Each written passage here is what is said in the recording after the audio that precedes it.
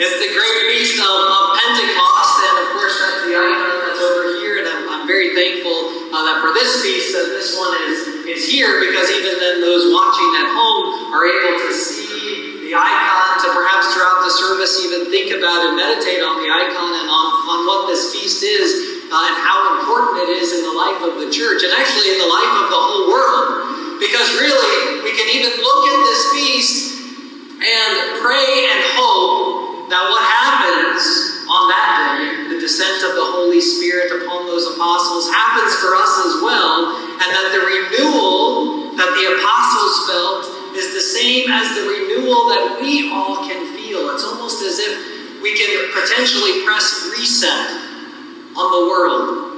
Or perhaps the world isn't going to change, but at least we will interact with the world in a different way. And I think that's exactly what we need. We need to press reset on how we interact with the world. And so that's what happened with the apostles. The apostles were able to, again, the world didn't change around them when the Holy Spirit came upon them. It was still the same broken world that they had been living in. It was the same world that had crucified their teacher, and had crucified the Lord. It was the same world. But they had a different mission. They had a different message. They had a different understanding of how they were to then interact with that world. It was as if, again, there's this recreation that is happening. And if we look at the beginning of the book of Genesis, we see that two things are needed for creation. The first two things that happen: light and water. And in the gospel reading this morning, we have Christ revealing to us that in effect, we have the light and we have the water that the world needs in order for the world to be able to be renewed. Because Christ, in the gospel that we have this morning, he's teaching at the end of a feast. It says on the last day of the feast. The feast that he was teaching at was the Feast of the Tabernacles. And as I mentioned on the Feast of Mid-Pentecost, when we had an earlier section of this same chapter in the Gospel of John, the Feast of Tabernacles is the feast that is in commemoration of the people of Israel's being in the wilderness. And on the last day of the feast, the 8th day of the feast, Christ stands up and he says, "All who thirst, let him come to me and drink." And the reason he uses those words is because on that last day of the feast, on the Feast of Tabernacles, the last day of the feast, they remember the time in the desert when they were thirsty. And when Moses was told by God to take his staff and to hit the rock, and out of that rock would come water for the people to be able to drink and for the people to be able to live. They thought, we're out here in the desert and we are going to die. And so Christ is showing them that just like God provided the water to come out of the rock, he was going to send the Holy Spirit, which would be that real living water, because John says he was talking about the Holy Spirit, that they would receive that living water. And living water means that it is water that is flowing. And so when they were to receive the water, it wouldn't be something that they would just be able to contain within themselves, and it would only be satisfactory to them. But that living water would actually be water that would then flow from them out to others as well. And that's the water that the world needs. The water that the world needs is the Holy Spirit flowing from out of our hearts. And the light.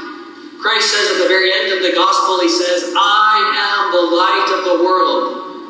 And that's actually on the icon of Christ in the very center there on his scroll. It says, "I am the light of the world. He who believes in me shall not walk in darkness."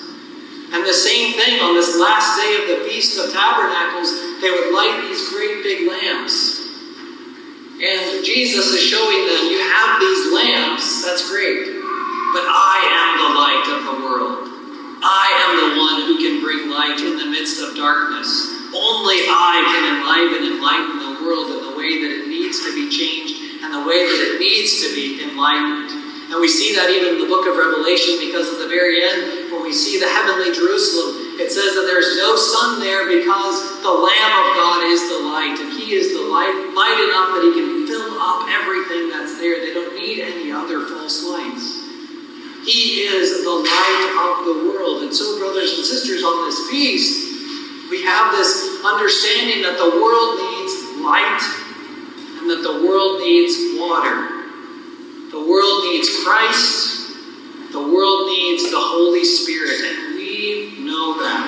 And in fact, the icon of Pentecost reveals that to us as well. The person at the bottom, the part of the icon that people are wondering about what is going on with that one. The man that appeared there with the crown around him, you can't see it perhaps, but it says the world. And the world is in darkness. And he's holding those scrolls, and there are 12 of those scrolls that are there. And of course, there are 12 apostles that are there. And we have their light, their witness, the gospel going out into the world that then can bring that world that is in darkness into the light.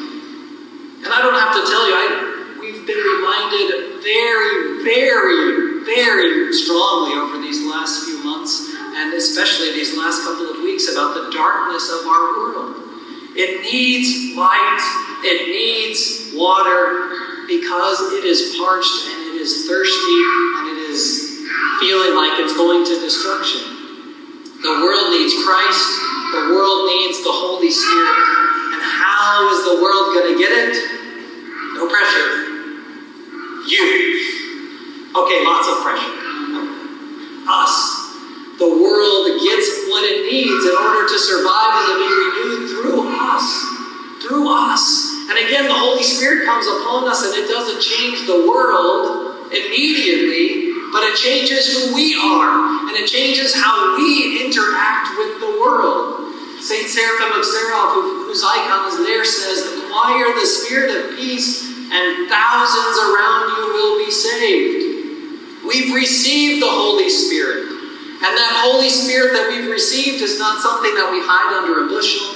It's not something that we keep to ourselves. But it's something, if we are really and truly enlivened by the Holy Spirit, that it becomes a river flowing of living water, and we can't help but spread that to others that are around us as well. And sometimes it doesn't even mean that we have to do it on purpose.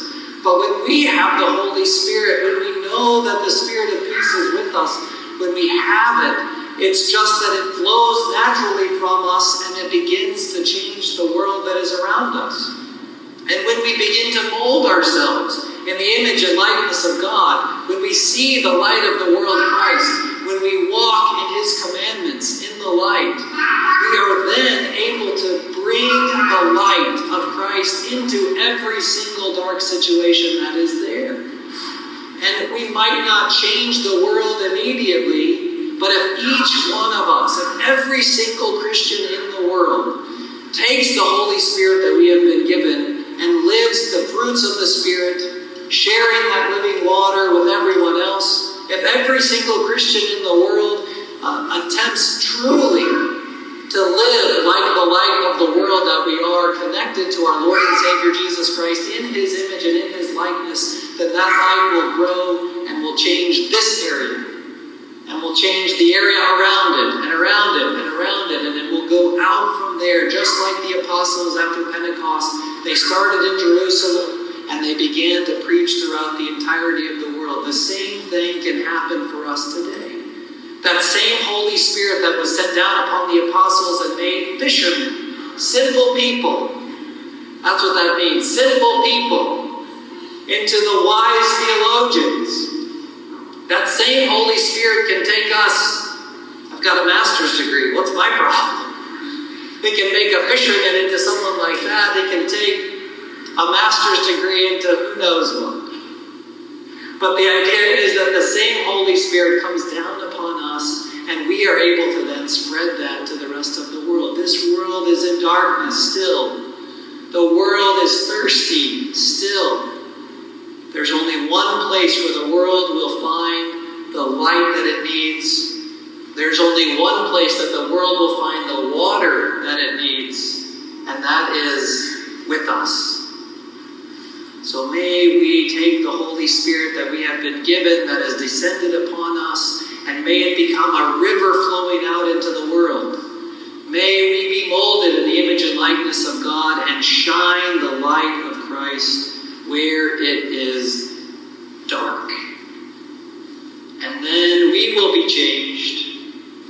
world will be changed. And this feast, which happened 2,000 years ago, will still have an impact. It still does, because the Holy Spirit is still blowing.